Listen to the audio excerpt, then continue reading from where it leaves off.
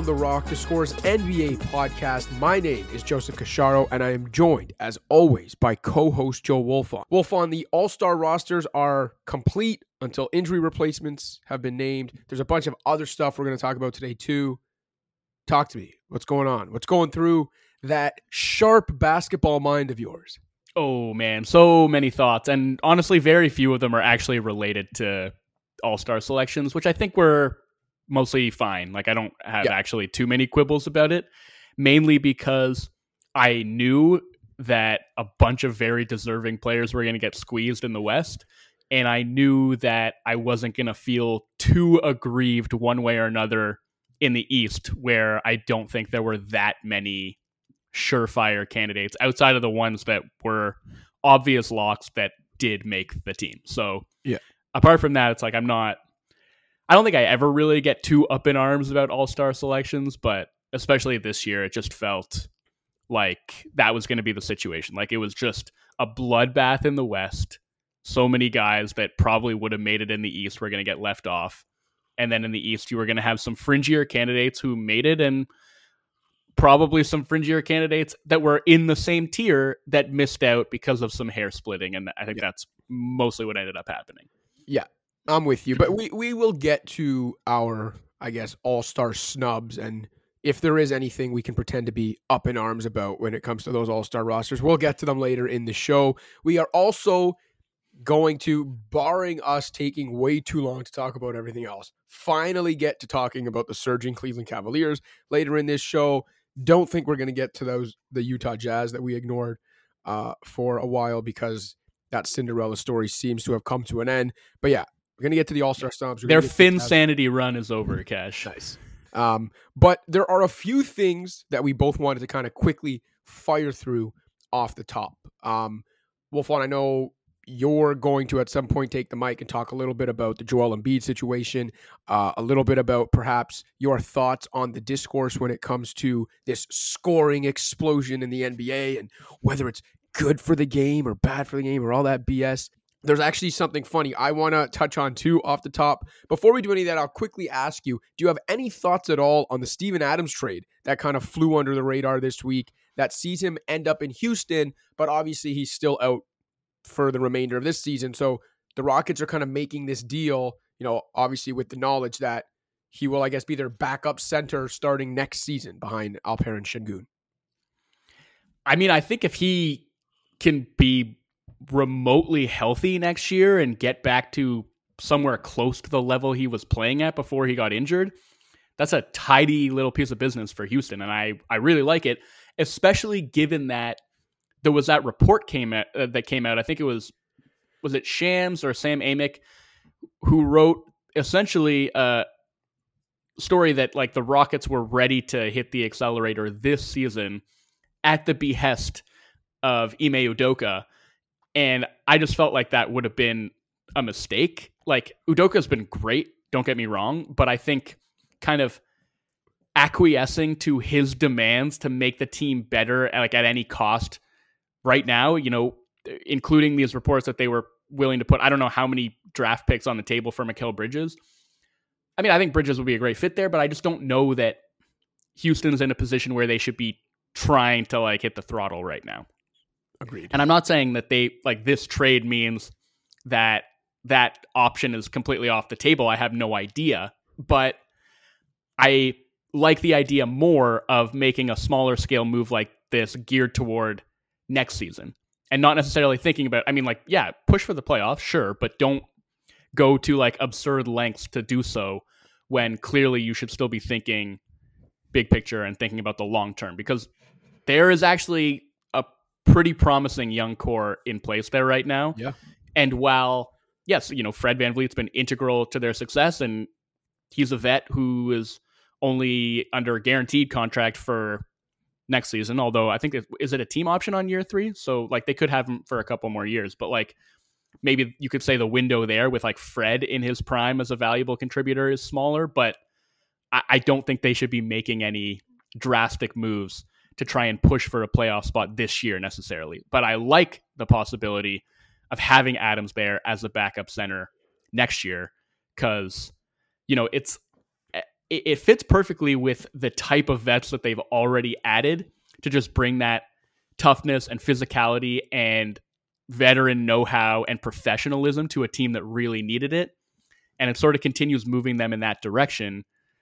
And I think it would be, again, if he can get and stay healthy, a really nice fit for them at, the cost of what it wind up being 3 second-round picks, I think, and Oladipo's dead money salary. I like it for them. Yeah, me too. I think if Steven Adams is healthy, it should pay off. I think he'll fit in great as a backup big on that team. Like you said, bringing the professionalism that they've been craving over the last couple of years. And definitely on board with this much more pragmatic transaction as compared to what Ime Udoka reportedly wanted them to do in terms of kind of maybe not going all in this year, but putting a lot of their chips on the table to make what I would call kind of a half-hearted run this season. Yeah, I guess I just want, from the Memphis side of things, were you surprised that they did this, given how important Adams has been to their success the last 2-3 years? I mean, or the last 2 years before this one, I guess, kind of giving up on having him be that same important piece that he was moving forward. I that's a little curious to me, and I guess maybe they just felt like he wasn't going to be healthy enough, or they couldn't rely on him being healthy enough, and they preferred the financial flexibility. I think he's got a $12.5 million guarantee for next year, so maybe that's more important for them. But I don't know. I mean, we saw what happened to them second half. There were a lot of other factors involved in them falling off the second half of last year, but his injury did have a lot to do with that. And then him not being healthy from the very start of this year, I think contributed to, again, with a lot of other factors at play, stumbling out of the gate. So just giving up on that is, not something that they should have done lightly. I'm not saying they did do it lightly, but that's something to consider as well. You asked if I was surprised, but then you said it's a little curious. I'd say it to me, curious is the word for this deal from Memphis's point of view, as opposed to surprising, because to me it does indicate some sort of lack of faith in Steven Adams being able to get back to being the player that he was for Memphis, and the player that understandably so was so valuable to that team's success on both ends of the court. Yeah. So, smaller scale transaction that is not going to change anything for either team this year, but could be an interesting one to track next season.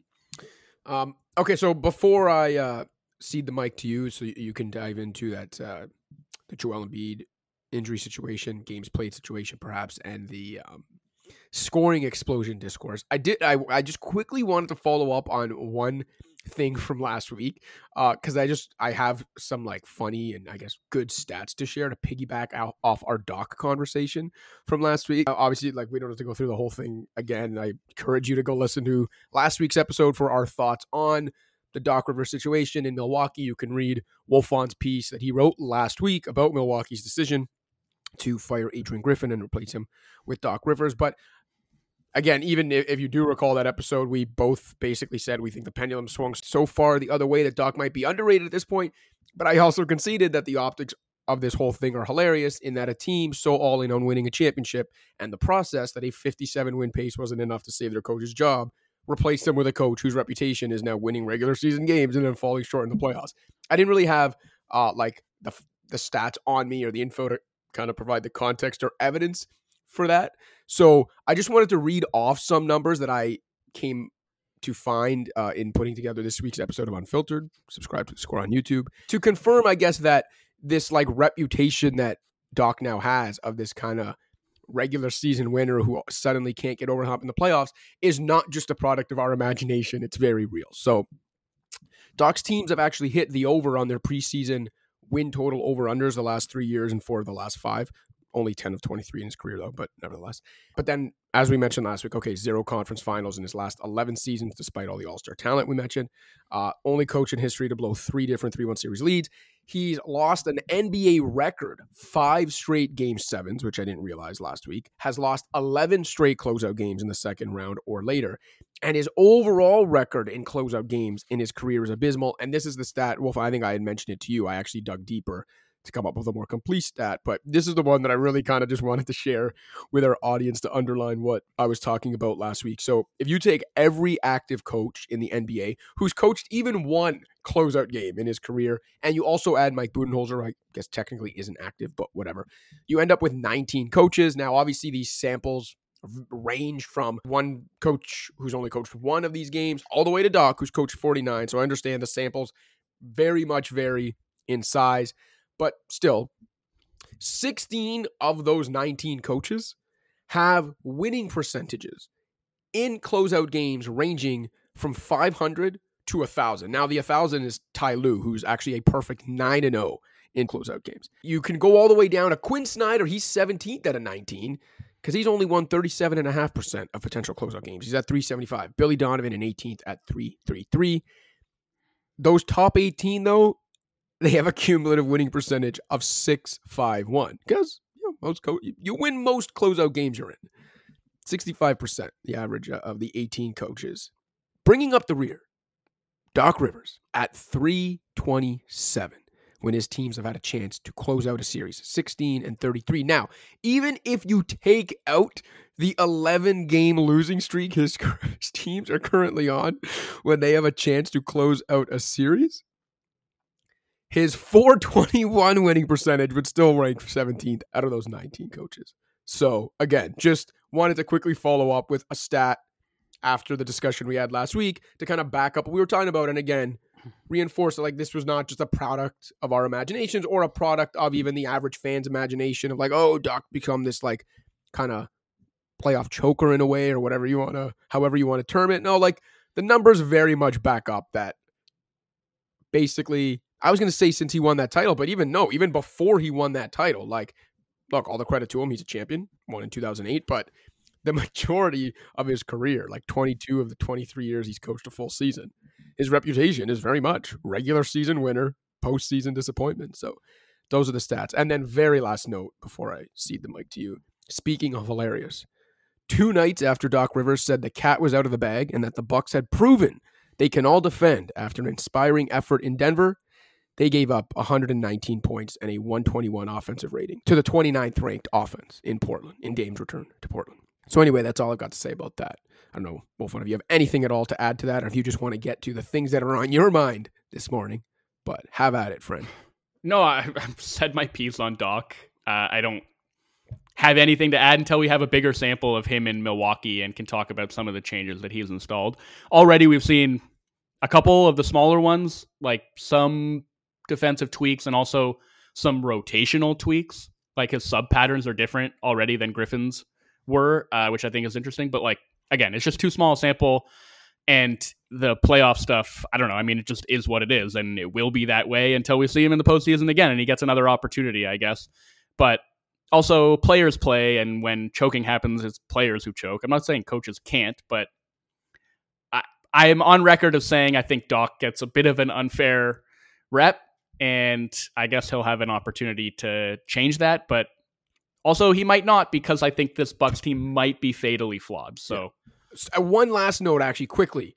Speaking of Doc getting an opportunity to change that, Doc will also get the opportunity to coach the Eastern Conference All-Star team if the standings remain the way they are through the end of this weekend. Because Joe Mazzulla and his Celtics staff coached last year. There's the rule that I think is kind of dumb where coaches can't coach 2 in a row because God forbid you reward the coaches with the best record 2 years in a row. But anyway, it would then go to the second place team in the East, which, Adrian Griffin's not there to earn. That's amazing. So when's the cutoff for that? It's this Sunday. Like it's literally 2 days. It's the end of this weekend. But it is really interesting because the Bucks, the Cavs, the Knicks, and the Sixers go into this weekend separated by 1 game. So it could be Doc Rivers, which obviously would be the most hilarious outcome. Doc Rivers was 0-2 so far in his Bucks tenure, getting the All-Star nod. It could be JB Bickerstaff, which in and of itself would be a story given the way the Cavs started the season and all the injuries, and we're going to talk about them later in the show. If he ends up being the All-Star coach, what a story and turnaround that would be. But Nick Nurse obviously still in the mix, and Tom Thibodeau in the mix. So get ready to play 40 minutes, Eastern Conference All-Star starters, if the Knicks find their way into that second seed by the end of the weekend. So does it include Sunday's games? Yes, it includes Sunday's games. At the end of Sunday's games, the coach of the second place team in the East will be the Eastern Conference All-Star coach. And right now, that would be Doc Rivers.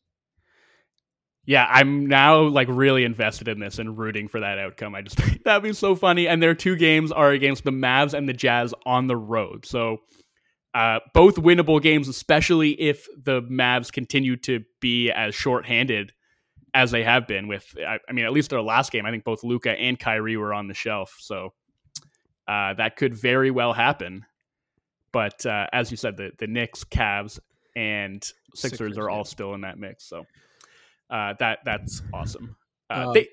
Honestly, they should send Adrian Griffin. So that's what was it? I think Charles Barkley mentioned that on the show, or no, was it Kenny Smith? Someone mentioned that on the TNT show last night. Like, well, like they should just send Adrian Griffin, and then kind of led to a discussion. But yeah, that would be hilarious. Do you think he would go? Like, if he was invited, do you think he would go? I guess I'm torn because there's part of me that says no. I feel like I almost out of like I don't know, like a sense of not professionalism, dignity. Yeah, I think that's what I was gonna say. Like, not wanting to be shameless, maybe not going. But there's also a part of me that could see it as like, look, who cares? Yeah, I'm out of a job right now, and I got fired under, and I might never get this opportunity again. Exactly. Not to coach again, but like to coach an All-Star game. So I would, although I do know that he would 100% get clowned for it. I'm all like, if he actually got invited and wanted to do it, like whatever, do it, man. All the power to you. I don't think that's gonna happen. All right. So Joel Embiid. Did you have any thoughts on this whole saga before I launch into? No, I want you to launch into yours. I hogged the mic talking about Doc's postseason failures. Let's hear your thoughts here on the Joel Embiid situation. So first and foremost, I think this is mostly on the Sixers. Maybe even entirely on the Sixers.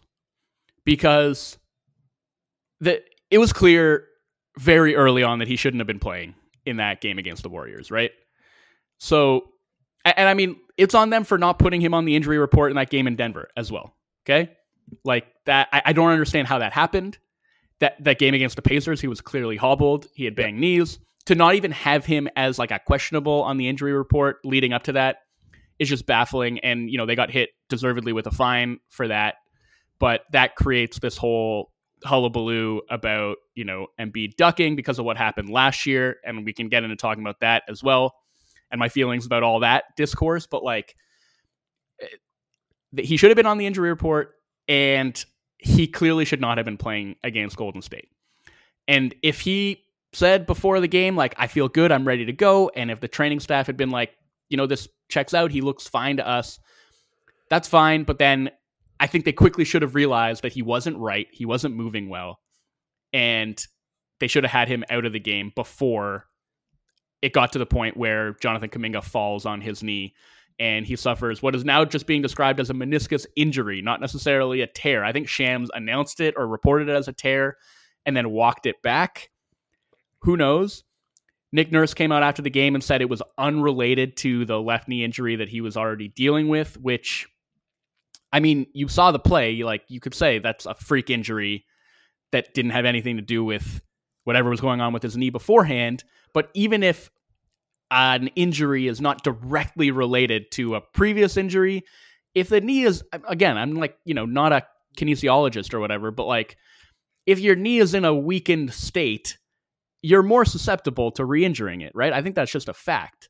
Yeah. And so I don't know. I think he shouldn't have been playing in that game at all. And that is 100% on the Sixers.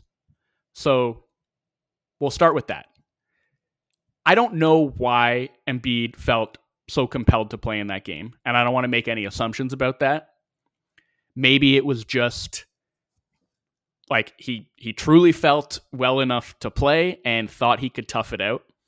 Maybe it was he looked at the standings, saw the Sixers losing ground, and the Knicks and Cavs surging behind them. They'd lost 3 games in a row. He thought he could help them end that skid and thought it was important to do so. Maybe that's all it was. I don't know why he deemed it essential to play when he shouldn't have been, and I don't know why the Sixers decided to allow him to do so.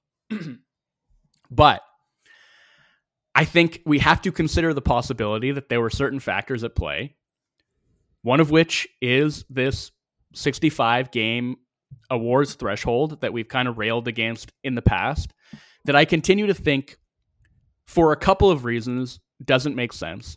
And I know people are like, hey, it's not that crazy to say that players should play in like a certain number of games in order to be winning these awards. But I think, as we've pointed out, voters are generally pretty good at taking that stuff into account. And I think, as you have pointed out, that's why Bill Walton is the only player to have ever won an MVP while playing less than 65 games, or the, a comparable share of games in like shortened seasons that we've had. So that's like, that standard is already there implicitly. But not all seasons are the same, and you could wind up in a situation like in 78 where a player who plays less than that number of games still deserves to win. But regardless, because the voters have been applying that standard for the most part anyway, all you're doing in creating this arbitrary cutoff is creating an incentive for players to play hurt in order to meet that threshold and just at least have eligibility, not only for awards, but for all NBA, which has, major financial incentives tied to it for a lot of these players. So I don't know if that factored in, if Embiid saw his chance at MVP slipping away and wanted to preserve the possibility of remaining eligible for it. I don't know if that had anything to do with it, but I think that has to be considered. And I think that is I think Joe Dumars called it an unintended consequence, but it should have been a foreseeable consequence of instituting this rule in the first place. So there's that.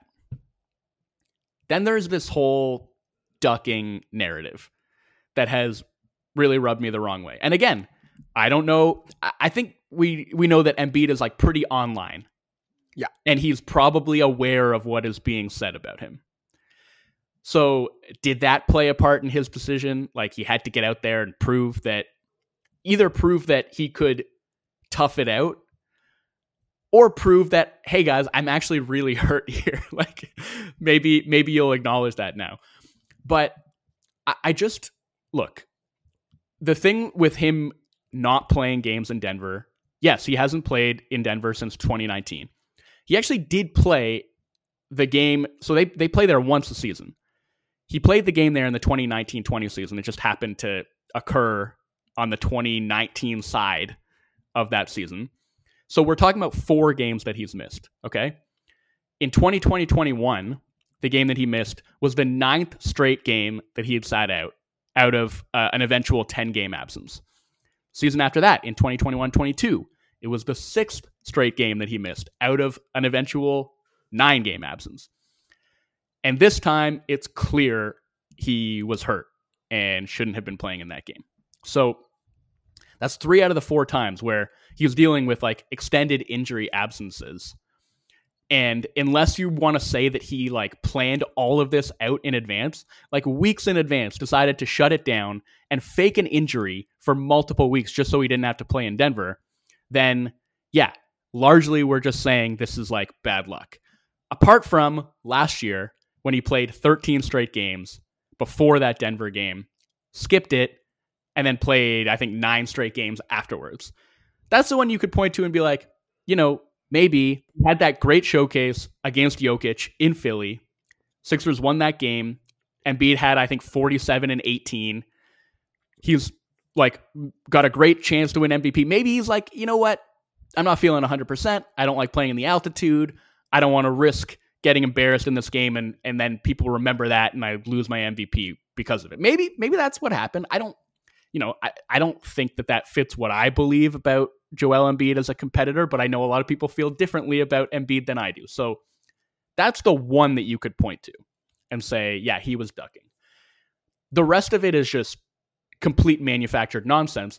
And I don't begrudge fans for like running with that and getting their jokes off. Like, fans are going to be fans. Like, that is totally within the bounds of what is like I deem acceptable for, if you're a fan of the Denver Nuggets or if you're just a fan who doesn't like Joel Embiid for whatever reason. And there seem to be a lot of those people. But I'm talking about like purportedly credible national NBA writers writing stories about Embiid ducking tough matchups, and reporters in press asking Nurse about like whether Embiid not playing in Denver says something about his character.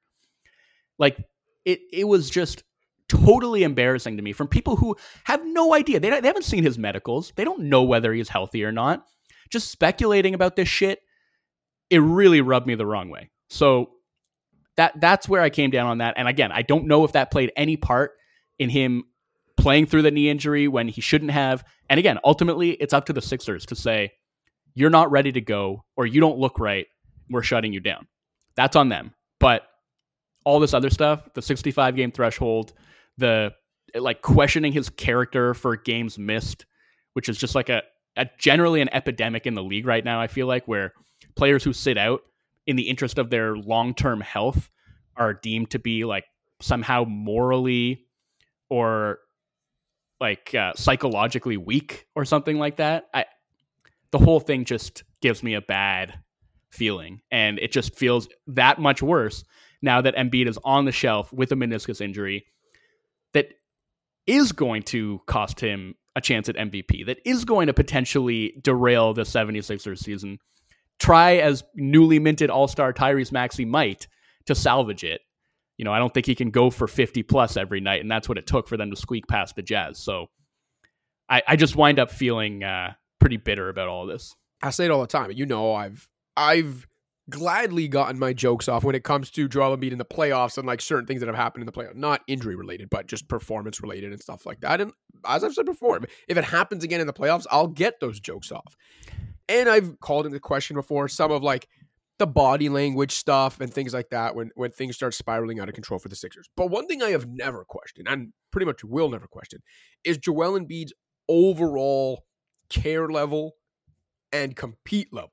Like, if you've watched this guy since the day he stepped foot in the NBA, after overcoming a litany of injuries as a youngster that would derail and potentially prematurely end most other careers, what that guy went through to get to the NBA, like to actually play consistently in the NBA, let alone what he's gone through to become the player that he has become. The player that, as Joe Wolfond said a few weeks ago, and it's becoming increasingly hard to deny it, has become probably the best big man scorer since Wilt Chamberlain. And we're getting to the point where, at least this season, you can take out the word big man because he's been arguably the best scorer since Wilt Chamberlain and has scored more points per minute this season than any goddamn player in history. The thing that people clown him for when he openly wept after Kawhi Leonard hit that shot, like, the one thing you cannot say, you can get your jokes off about his playoff performances and all that, have fun with it. But the one thing you cannot say is that this dude doesn't care and doesn't want to compete. Even if you go like look at some of his famous trolling examples over the years and his battles with other big men and whatever, again, doesn't like, you know, in the great debate between him and Jokic, Embiid had that great matchup last season. But yeah, sure, in the grand scheme of things, you can say Jokic has got the better of him. But like, Embiid's there for that matchup and that competition. Even going back to last year, like, people took issue with him kind of throwing some jabs at Jokic as part of that MVP discourse that got a little toxic. But at the end of the day, that still stems from his, like, competitive nature. Like, the dude cares. He wants to win. He wants to be the best. No one can justifiably doubt any of that. And so, yeah, the fact that this has become, like, somehow that he's, like, ducking matchups or ducking the altitude or whatever the case may be is very misguided. It's really, really lazy, and it's a little reckless. Now, in terms of the whole games played thing, yeah, like we've said our piece on this multiple times over the last however many months since we first found out this was going to be a thing. You know, we both think like judgment is fine in voting for these things, and you brought up the Bill Walton example, which is obviously the example. Even if they wanted some sort of cutoff, which like I kind of understood given, you know, maybe wrestling had gone a little out of control and they're obviously trying to sell broadcast networks on spending even more than the $24 billion they spent last time. Like, I kind of get it, but 65, as I said back then, if they were going to come up with a cutoff, 65 seemed too high from the beginning, especially for all NBA. I think it's too high in general for any award, but especially for all NBA. Like, I remember at the time saying 75% of the season is 61.5 games. Could they not have, if they really had to come up with a cutoff, could they not have even maybe said 62? So you have to play 3/4 of the season. You're allowed to miss 20 games. I think that would have been more fair if they had to come up with a cutoff. Anyway, like I said, I think for all NBA, I think it's especially unfair. If Tyrese Halliburton plays 64 games this year while being more valuable to an all-time offense than most players in history ever have been, he's not an all-NBAer, and that's going to cost them, $40 million on his next contract because of it? Sure, Herb Simon, their owner's probably real happy about that. I don't know. It's a little bush league. It's also just man, we know what the fix to all of this is. We've been saying it for how long? We know what the fix is. If they want to it's not going to make it go away. Injuries are still going to happen. Guys are still going to sit out from time to time. But if you want to improve this, if you want guys playing a higher proportion of games, shorten the season. And the quality of basketball to go up too. Yes. Every game.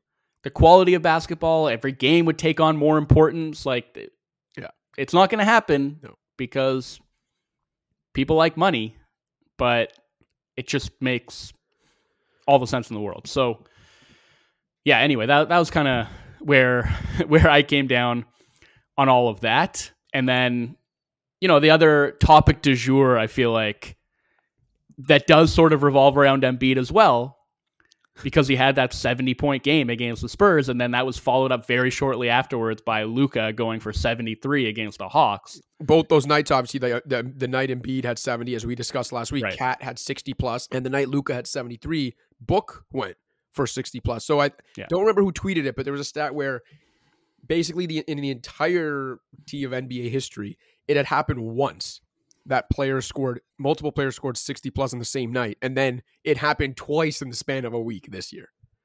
Sorry, continue. So I think that led to some hand-wringing about the state of the NBA and specifically NBA defense. And I guess, look, I have my thoughts. I want to ask you first, though. Do we first agree that there is a problem here?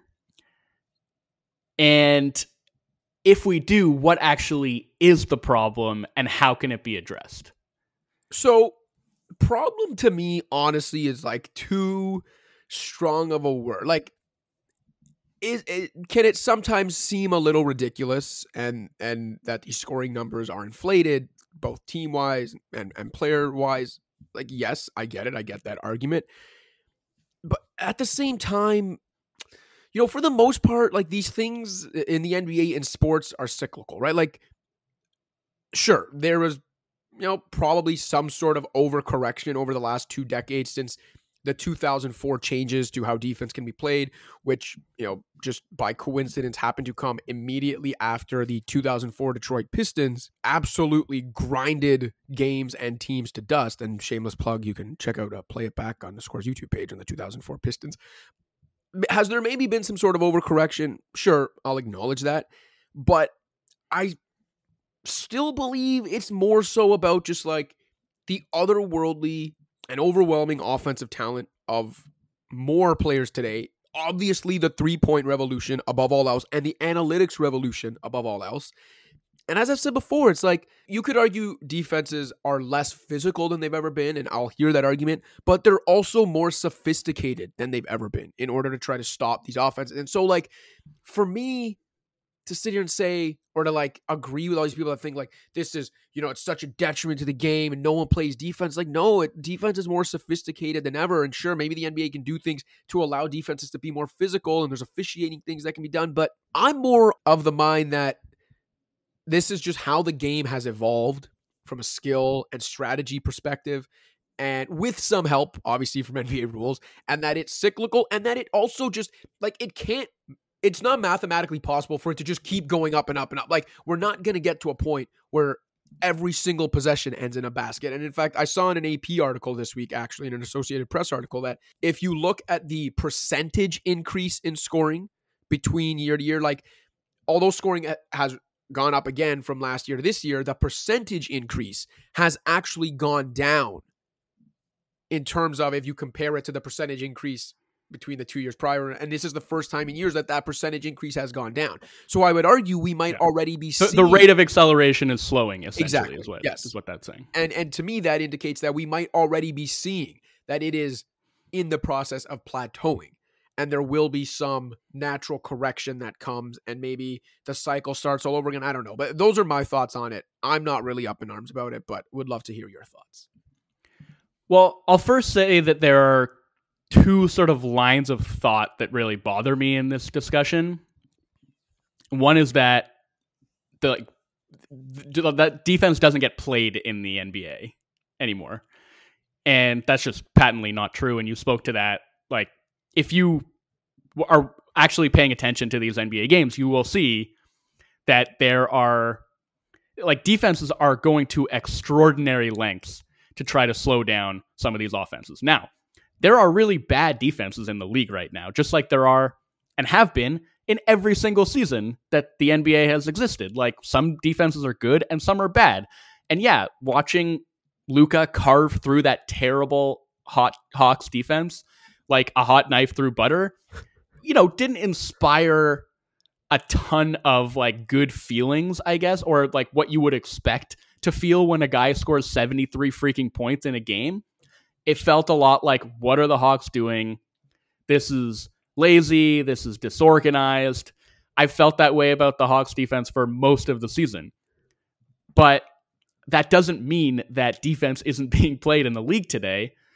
And again, to your point, it's like more sophisticated than ever. And the things that they're doing, the lengths that they're having to go to try to slow down these offenses are quite incredible. Like the level of cross-matching, the level of scheme versatility, the different types of switching that we're seeing, like peel switching and next switching and scram switching and, all different kinds of zones, box and ones, like so much creativity expended just to try and slow down these offenses. And they're, I don't know if you could say they're having success or not. Like, they are, in the sense that like offense could be exploding even more so than it already is if these defenses weren't doing what they could to try and keep up. But obviously it hasn't stopped offense from continuing to go up, up, and up. And so that's the one thing that bugs me when people say that. And the other thing is when people try to say that like defense doesn't matter anymore. Just because we're seeing this crazy offensive proliferation, that means defense is like no longer as important as it once was.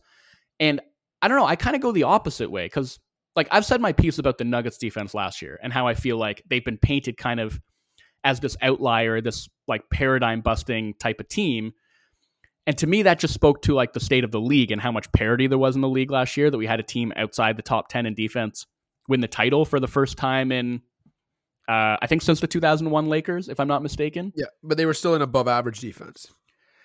They were still an above average defense. They were a top 5 defense for basically half the season, and they were the number 4 defense in the playoffs. So I think that's overstated.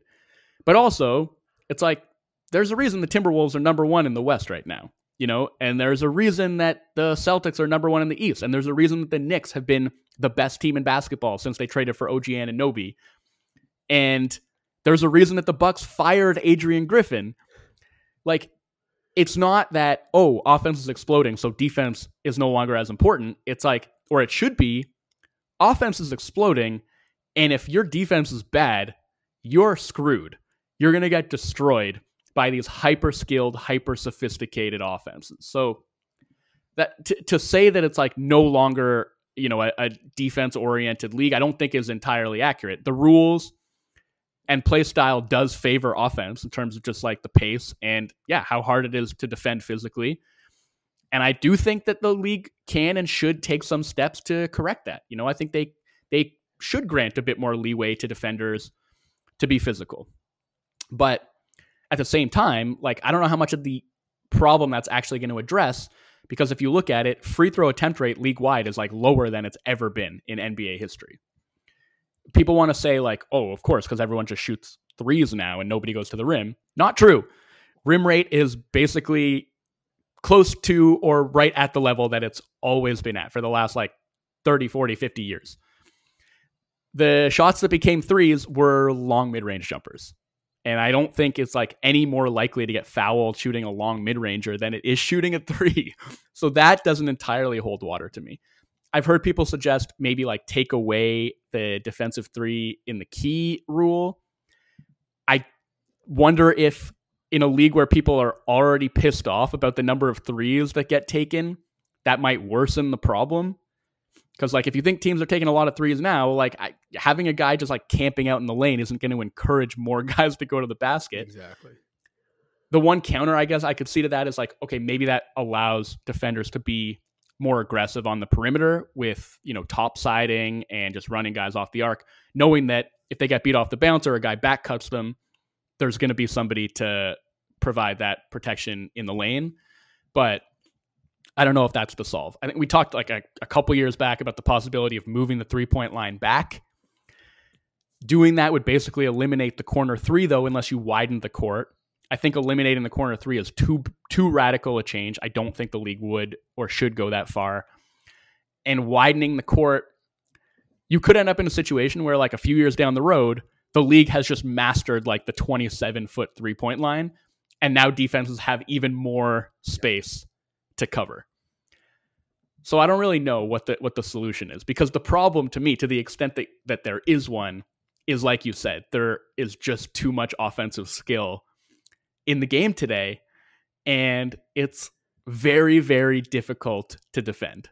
And you're seeing these defenses go to extreme lengths, throw all kinds of shit at the wall to see what sticks, and great offense still trumps great defense in this day and age. That's just the reality of the situation, and I'm just not sure what you do about that.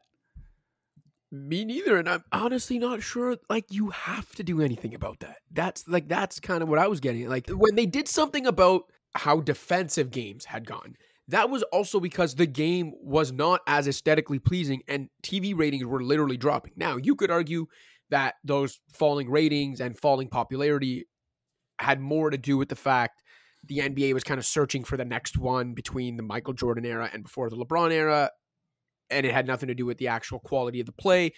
I think it's maybe a little column A, a little column B, but the fact of the matter is, whether you like it or not, games routinely ending 122 to 120 is less of a concern from a business perspective than games ending 65 to 61. Like, that's just the way it is. So there isn't a business case to make for needing to address this the way there was when defense had gotten out of control or offense had lagged behind.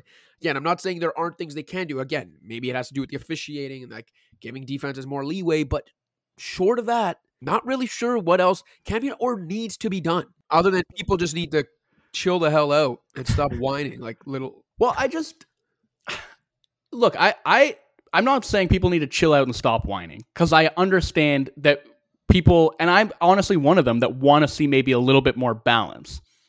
But there's certain things that, like, you've sort of started the ball rolling in this direction with skill development and what essentially the 3-point revolution has wrought, that it's kind of like you can't put that toothpaste back in the tube. You know what I'm saying?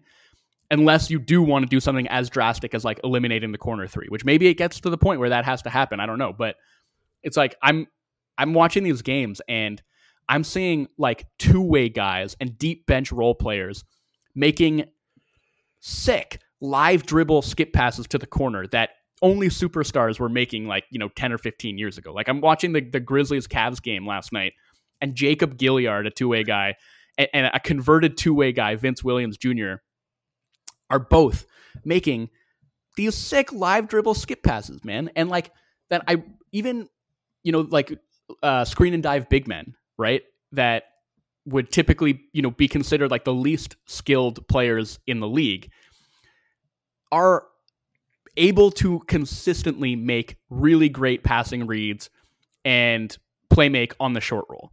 Guys, you're seeing guys like Derek Lively enter the league now who are in that screen and dive mold, who are now able to like catch the ball in the short roll and make multiple dribble moves on their way to the basket if there's somebody who's tagging. Yeah. Or make the 4-on-3 read and find somebody open on the perimeter, dude.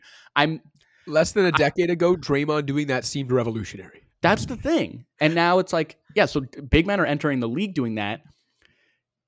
I watched like Naz Reid, right? A 7-footer. They were playing a game against the Clippers a couple weeks back. Somebody kicked him the ball on the 3-point line. Kawhi Leonard closed out on him. Naz Reid, 7 feet tall, pump fakes, attacks the closeout. Amir Coffey steps up to challenge him. Hesitation dribble, inside out dribble, gets around him, glides in for like a one-handed gather and layup. Like, I'm watching Jericho Sims, dude. Jericho Sims, the other game against Utah, caught a laydown pass in the dunker spot. Walker Kessler was like right there, so he couldn't go up with it. So he dribbles the ball out, dribbles it out to about the elbow, breaks out a spin back move to shake Kessler, and drives in and dunks it. I watched Tristan Thompson catch the ball on the short roll after the defense put 2 on the ball against Donovan Mitchell, right? This is just the roids, though. Maybe PEDs. Nevertheless, you got to put 2 on the ball against Donovan Mitchell because he'll cook you with the pull-up dribble. Oh, but now you got Tristan Thompson on the short roll. What does he do? He manipulates the weak side zone. There's one guy playing between 2 defenders on that, or 2 shooters on that side. He looks to the wing and gets the defender jumping in that direction and then throws a no-look dime to Max Strus in the corner. Tristan Thompson. So it's not just like the young guys who are coming into the league with these skills. Like even the veteran contingent is picking this stuff up. And I just, again, I don't know what you do when there is that much offensive skill on the floor. There's like no good way to defend some of these actions. You know, and it's like the sophistication of the actions themselves. Multi-screener actions, tons of motion, elbow offense, you know, these triangle concepts that are now being imbued with all of the modern skill development that we've seen. And it's become very, very hard to stop. But there are defenses who are much better at it than others. And those teams are really successful. So to say that it doesn't matter is also inherently wrong. One team in the last 68 years won a championship with a below-average defense. It still very much matters. Yeah, all that stuff. All the big men showing off those skills, players in general being more skilled, bad for the league. We'll find bad for basketball to have more skilled players. The NBA is going to do something about this. They did, man. They suspended Tristan Thompson. There you go. Problem solved. There you go. Oh man. Do you want to get to any potential All-Star snubs, and then get to the Cavs after the break? You want to take the break and then do our All-Star snubs? What do you want to do here? I don't have a ton to say about the snubs, so we can just get to them now. Let's squeeze them in quickly. I'll say out West, I actually think the teams, to be honest, I think for the most part in both conferences, the teams were pretty much nailed. Don't really have many complaints. In the West, I'd say maybe you could talk me into one of Sabonis or Fox over Cat. Maybe talk me into Şengün, but like, Towns is averaging, roughly 23 and 9 on 52, 44, 87 shooting for the best team in the West, the number 2 overall team in the league. And by the way, has played all but one game through 48 for that team. So I'm going to say I'm completely fine with this group of 12. And then give me, I guess, one of Sabonis or Fox as an injury replacement. Even though the injury replacement doesn't have to be a positional designate, I'd say, all right, if it is a big man that you need, give me Sabonis. And if it's a guard, just give me Fox. In the interest of it, I find it hard to separate those two. If you needed a third injury replacement, I guess I'd go to Şengün or something like. But, and again, it's hard to make All-Star teams, especially in the West. Like Markkanen and Harden are two that theoretically, if you look at their numbers, you could say they're snubs. But again, I just went through really between the 12 and then 3 potential injury replacements, 15. So even if you expanded the rosters to 15, which I'm on board for, I think Harden and Markkanen would still be snubs. Because again, as we talked about, there's a lot of skill in the league and especially in the West and again this year. So yeah, that's all I had to say about that. Like even the Pelicans are having a solid season. I didn't even have Ingram and Zion in the discussion for myself because I would have had them like 18, 19. So yeah, at least in the West, I think pretty much nailed it. Maybe split hairs about Sabonis or Fox over Cat, but I'm completely fine with it. Your thoughts? Yeah, I mean, Towns was the one that stuck out to me, where like when I did my list, he was not only not an all-star, but was behind like 6 or 7 other snubs that I had kind of on the outside looking in. But again, I don't think he's not deserving. I think he's had a terrific season, been amazing offensively, almost 50, 40, 90, fitting into his role beautifully, and as I wrote about recently, one of the most improved defenders in the league this season. I would have had Gobert in there ahead of him. I just think he's been more important to Minnesota's success. Easily the best defensive player in the league this year. And I think for the number one defense in the league, like that should be rewarded in my mind. So I would have had Gobert over Towns, and that's pretty much all I would have changed. Like, it was actually kind of like splitting hairs for me between Steph and Fox, because I think Steph hasn't had his best season. I think Fox has been terrific. But if it came down to it, I think I would have given the nod to Steph, and like I would have been fine with it either way. But I still think Steph's better, even though he's, declining a bit, not having as great a season, has slipped defensively, and I definitely think Fox is better than him at that end of the floor at this point. Either one of those guys I would have been fine with. I'm fine with Steph, obviously being named an all-star. Yeah. So that's the thing. It's like, yeah, Towns leapfrogged for me. Fox, Sabonis, Markkanen, Şengün, Gobert, as I mentioned, Jamal Murray. I would have had all those guys in as like wild cards over Towns, but I'm still fine with him being there because I think he has been all-star caliber this year. And then other guys I had on my long list were like Wemby, Chet, Zion, Harden, Ingram, and J-Dub. And Desmond Bane, although Bane's missed a bunch of time recently, so that probably takes him out of the running. But like, just a bloodbath in the West. So I'm not like quibbling too hard about where they landed. I think Towns is fine and a deserving all-star, but there are a bunch of guys I would have had in there ahead of him. In the East, my biggest beef, to be honest, is that I think Dame starting is a joke. I would have given it to Donovan Mitchell, but I flip a coin between him and Jalen Brunson. I would have had Dame at best a distant fifth among East guards this year, behind Halliburton, Mitchell, Brunson, and Maxey. But Agreed. Anyway, they all got in, so I'm not going to beef too much about it.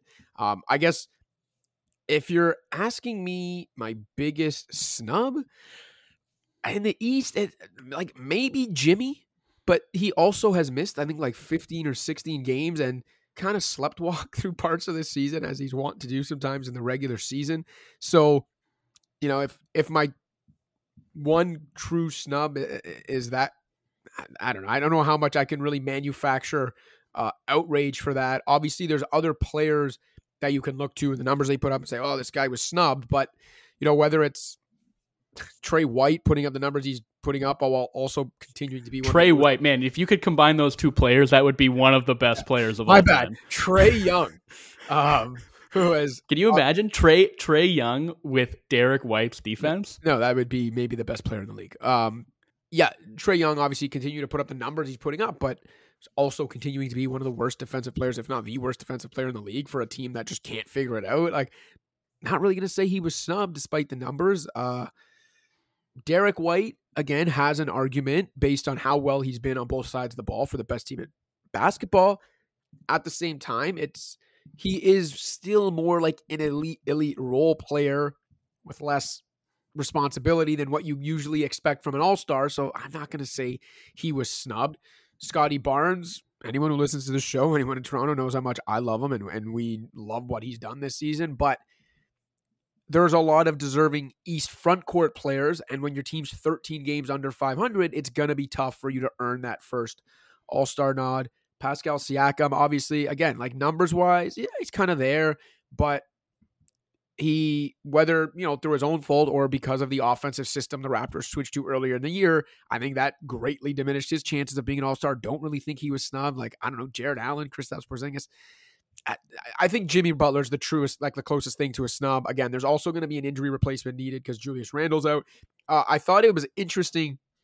Chris Mannix tweeted last night that he didn't say like, citing a leak source. He literally just put it out there as if it was like just a statement of fact. But he tweeted that Adam Silver, like the group he's going to pick from for an injury replacement for Julius Randle is Derek White. Okay, fair. Trae Young, fair. Kristaps Porzingis, whatever. And Miles Turner? The fuck? So we got guys who have been snubbed from the snub list, basically. I was going to say, I think other than Dame starting, I think my biggest beef with the East All-Stars is actually with the reported group of potential injury replacements. Yeah, so for me, again, like I did this exercise and I had Scotty in as an All-Star. I had him as one of the 3 front court reserves with Bam and Randall. I can't believe I put Randall, about my distaste for his game and my aesthetic bias, but it's kind of undeniable the way that he's played or had been playing before he suffered that dislocated shoulder. Just, the physicality and the force that he plays with and the way that sort of trickles down to the rest of the Knicks. And also, I think this has been his best passing season. Like, I've actually genuinely enjoyed watching him pass the ball for extended stretches this year, even though I think he over dribbles and misses reads and things like that. He's been quicker with his decision making. The passes themselves have had just like a ton of zip on them. And I think he's actually been a quality creator for them in spite of some of my questions about his shot selection and overall decision making. I think he deserved it. So I had him, Bam, and Scotty as my front court guys. Look, Paolo's been really good, and especially that stretch where he was just having to do everything for them on offense when Franz was out. I gained a lot of respect for him during that stretch, but I just think Scotty's a better player. Like, he's better in almost every measurable way. He's a better playmaker. He's a better defender. And even like the shooting, I know Paolo kind of looks the part of like an oversized pick and roll creator who can like get to his shot and does get to his mid-range jumper a lot. But I think Scotty's shooting numbers are actually better than Paolo's this year. And I have some real questions about Paolo's shot selection too. So I would have Scotty ahead of him, but I can't quibble too much. Again, like you mentioned, Scotty's on a team that's 13 games under 500. I don't think, All-Star is necessarily just about rewarding team success, which is why I would have had Trae Young on the All-Star team as well. But I don't necessarily have a problem with rewarding team success. And Paolo's been playing games that matter more than the games that Scotty's been playing, and he's acquitted himself very well. And you could say the same thing for Jaylen Brown, who I didn't have on my team, but I think is totally fine and deserving, especially when compared to the guys that he's up against, which, like I said at the top, these are all fringy guys anyway. So it's hard for me to get too upset about guys not making it when none of these guys would really even be sniffing the conversation in the West anyway. Exactly. And yeah, with respect to Paolo, I'm on board and agree that Scotty is the better player, who's probably even the better season, and not just that he's the better player with the higher ceiling, but he's actually having the better season. So I get you could say, well, then it just should be an easy answer. He's the All-Star. But while I don't like overvaluing team records and All-Star discussions, I also think it's different. Like, if a guy's a no-brainer All-Star, I don't know, if for some reason Shai Gilgeous-Alexander had nothing around him, but he was having the exact same season he's having, but the team wasn't good, he's obviously an All-Star. I think if it's more kind of lower down the line, you're talking about more reserve types, kind of bubble type guys, I'm fine rewarding the player who's doing it for a winning team as opposed to the guy who's 13 games under 500. And with respect to Paolo, yes, efficiency definitely doesn't blow anyone out of the water. 54% true shooting. I know Orlando's down to 27th on offense now, the fourth worst offense in the league. But you mentioned that stretch when everyone was out, his offensive abilities have been the saving grace.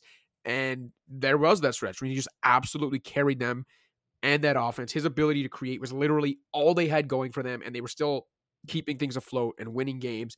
And also his overall efficiency is so dragged down by the sub 70% free throw shooting, because otherwise, despite a wonky shot selection, I'll agree, 48% inside the arc, roughly 36% from deep on 30% usage with very little spacing and overall offensive talent around him at his, for a winning team. You can quibble with the efficiency, but I think there's enough there where you can be all right, can't really ask for much more from this guy in this situation, averaging 23, 7, and 5 for a winning team. He's an All-Star to me in the East. He's gotten a lot better as a passer. And the thing I think that really actually would sell me on his candidacy is he's guarding everybody while carrying this big offensive load. He's also, guarding the Kevin Durant's of the world, the Giannis's of the world. Those big wing creators are his assignment. And I think he has acquitted himself well in those matchups too. His defense has been quite strong for a team that has been, top 5 on that end of the floor pretty much all season. So I'm fine with it. Again, didn't make my team, but no issues with him being there. Okay, well, fine. Listen, I don't know how badly you want to talk with Cass.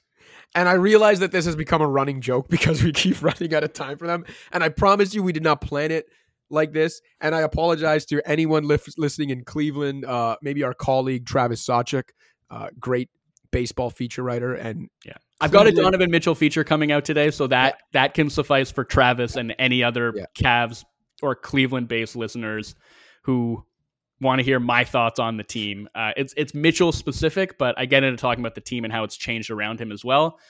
And that incredible run that they're technically still on. Like Mobley and Garland are now back, although Mobley missed their last game and they're both kind of on these minutes restrictions, but they've kept winning, not entirely convincingly against Detroit and Memphis, but they're now 17-4 in their last 21 games. And so, yeah, we don't have to have like a deep dive conversation about them right now, but just in the spirit of the All-Star conversation, if you're asking me what would I have changed on my ballot, I know everyone was like, Jalen Brunson deserved to be starting over Dame. Brunson's been amazing. I would have had Mitchell.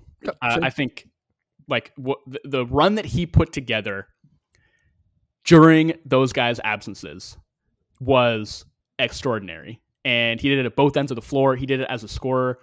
He did it as a playmaker, which I think is something that's flying under the radar, like how good his passing has been this season. Again, that's something I wrote about today, but I just think he deserves so much credit for keeping that team afloat.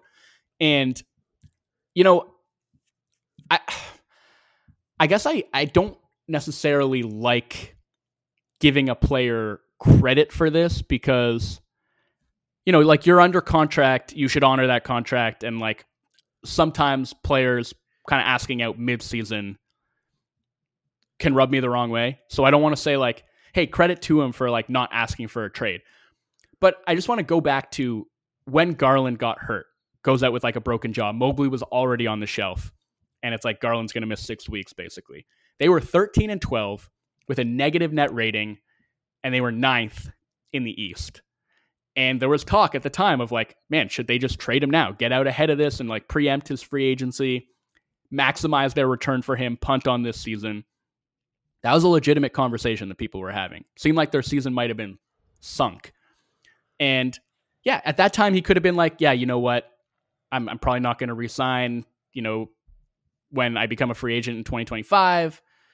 Let's just get this over with now. Like, you can trade me. Instead, he just like puts his head down and plays the best basketball of his career and helps completely turn this season around. And I don't want to discount the contributions of Jarrett Allen, who's been amazing. Sam Merrill, all nobody team, superstar, just an absolute gunslinger who has really been a huge boon to their offense with his shooting ability. You know, Isaac Okoro, frankly, I think had an amazing defensive season and has been more assertive than ever as a driver on offense. You know, Dean Wade, who I thought it was kind of underplayed last year, how like at the start of the season, he seemed like he was going to be that like 3-and-D answer on the wing to fill out their starting five. Then he had a shoulder injury that totally wrecked his shot and wrecked his season. But he's back and he's healthy. He's hitting 40% of his threes and he's like defending his ass off at 3 different positions. I think it's just like been one of the best stories in the league. And I think Mitchell does deserve a lot of credit for, instead of checking out, which some players may have done in that situation, he just put his head down and carried this team to the brink of the 2 seed in the East. They're a game out of the 2 seed, and they've got the second easiest remaining schedule in the Eastern Conference. And why I think that is so important is like, look, we have this top 5 in the East that I feel like has really separated itself, right? And yeah, maybe the Heat are still going to be a dangerous playoff team, and maybe the Pacers, because of their offense, will be scary too. But if you can get out of that 4-5 bracket, if you can get up to the 2 or the 3 seed and avoid one of those other 4 teams in the first round, against whom I think Cleveland would be an underdog, then that's just massive, right? Like, it's going to be so important for this team to win a playoff series. And to do that, I think they might need to get up to 2 or 3. And they've got a really good chance to do that. You mentioned where they were when Garland went down, and you know, Mobley goes down. They're 9th. They're barely treading water, negative point differential. The run they've gone on, like, it's not just that it has them in 4th and they're, you know, separating themselves from the bottom half of the East. They are literally in the standings now closer to 1st place than they are to 7th, than they are to the play-in So, like, for them to have gained that kind of ground and made that kind of move with the talent that they had on the shelf is absolutely remarkable. Mostly comes down to Donovan Mitchell. Again, full credit to guys like Jared Allen, Sam Merrill, like JB Bickerstaff, but mostly because of Donovan Mitchell. And he just deserves all the credit in the world for it. This Cavs team deserves all the credit in the world for it. And I think they are definitely going to be a force to be reckoned with in the second half of the season. Like you mentioned, easiest schedule now too. So I think there's a lot of good stuff coming for the Cavs in the second half of the season. We're not going to get into the nitty gritty of how they've done it over the last couple months and everything because we really have run out of time. But let's leave on this question that I have for you because I think it's an interesting one. Like you mentioned, all the talk with Mitchell, even back then, about how maybe it's best to get out of it and trade him because the expectation is that since Cleveland wasn't his desired landing spot in trade, that's not where he wants to be. And he won't re-sign there. He's going to give it his all, but then he ultimately won't resign there. So my question to you is, what needs to happen for you to consider that trade, and everything they gave up for Donovan Mitchell to be considered a success in your mind? Does he just need to resign? Is it okay, if he resigns, this entire thing's been a success, obviously, because they got that level of star for, as long as they would have had him. And if he doesn't resign, if it ends up that he just gives them 2 to 3 years of this kind of awesome play, what level of success do you think they need to achieve with him before he leaves to make that trade in your mind a successful one? Man, it's tough because I tend to not want to think about trades in those terms. I think you should always just look at the intent and the process behind a move rather than the results. I know it's a results-based business and it doesn't actually work that way, but I thought at the time that it was a justifiable move. I obviously didn't see Lauri Markkanen breaking out to the extent that he has, so maybe that looks different in hindsight, and kudos to the Jazz for recognizing that and getting a hell of a player in return. But I think from Cleveland's perspective, they got an amazing player in his prime with 3 years left on his deal, and he helped turn them into a very, very good, to this point, regular season team. 51 wins last year, number 2 net rating in the league. It all goes up in smoke in the playoffs. This year, they're rolling, been one of the best stories in the league. I'm sure their fans are really enjoying this. And I'm sure that entire fan base is thrilled to have Donovan Mitchell right now. I don't know how many of them would undo that trade if they could. Yeah. Maybe some of them would because they see what Markkanen's doing and think about how maybe he would fit better on a team, with Darius Garland. But I don't know, man. I think that it has kind of justified itself already with the way that Mitchell has played for them. And maybe that changes if they flame out in the first round again, the way that they did last year in 5 games, and it looks as ugly as it did last year, I might change my tune. But for now, I think it feels like they've gotten what they paid for, right? An absolute superstar who has been a consummate pro, who has done exactly what they could have asked of him in difficult circumstances, with other guys out of the lineup, carrying them at the offensive end, rounding out his playmaking set and contributing, meaningfully contributing to one of the best defenses in the league. Not just being supported and salvaged by their great defensive front line, but actually really helping as, to me, one of the better team defenders at the guard spot in the league. With what he's been able to do as a weak side helper, low man rotations, tagging cutters, zoning up shooters, making really, really good reads, and, 3rd in the league in steals, 6th in deflections, all of that. I just think, I don't know, you can't ever ensure that you're going to get a particular result when you make a trade. That's not how it works. So to say that X has to happen in order for this move to be justified, I just think is maybe looking at things a little bit wrong. But again, if it's we get to the playoffs and we see, oh, maybe this team was just actually never built for playoff success, and that makes this look like a mistake, I might reassess. But, I always think back to the Kawhi trade, right? And what if that shot against Philly had rimmed out and the Raptors had lost in overtime, and that whole season ends in the second round, which is where all their other previous seasons had ended and why they had to make that move in the first place. And DeRozan's out the door and Pirtle's out the door and the first round pick's out the door. And you got one exciting season of Kawhi, but it ended in the second round where all your other seasons had ended. Does that mean the trade was a failure? Like, does that mean you shouldn't have done it? You know, that's kind of how I tend to think about these things. Is like, no, that was 100% the move that they had to make. And even if it had ended up, you know, with them losing in the second round, it still would have been the right move 10 times out of 10. Yeah. This one's not as clear cut as that one is, but my point still stands. I hear you. All right. I think that's good for this week. I think it was like a supercharged 70-minute episode. No break. No fan shout-outs. I haven't had a sip of water, Cash. I'm parched. We're going to get the hell out of here. We'll get back to our regular scheduled programming with a fan shout-out next week. I will just throw out as a joke, our score colleague, Michael Bradburn, who's a loyal listener of the show and is always giving me feedback and things he liked about the show, also said that he would unsubscribe if we ever gave him a shout-out. So, calling your bluff, Bradburn. But no, we'll be back with a non-colleague regular fan shout-out next week. Most likely, you'll hear from us at the end of next week after the trade deadline. Most likely, that's when you'll hear from us. I guess unless maybe if some like seismic deal goes down early in the week that we feel we absolutely need to talk about before the deadline, maybe you'll hear from us early, but most likely you'll hear from us Friday when the dust settles on the deadline. Until then, for Joe Wolfon, I'm Joseph Casharo. Pound the rock.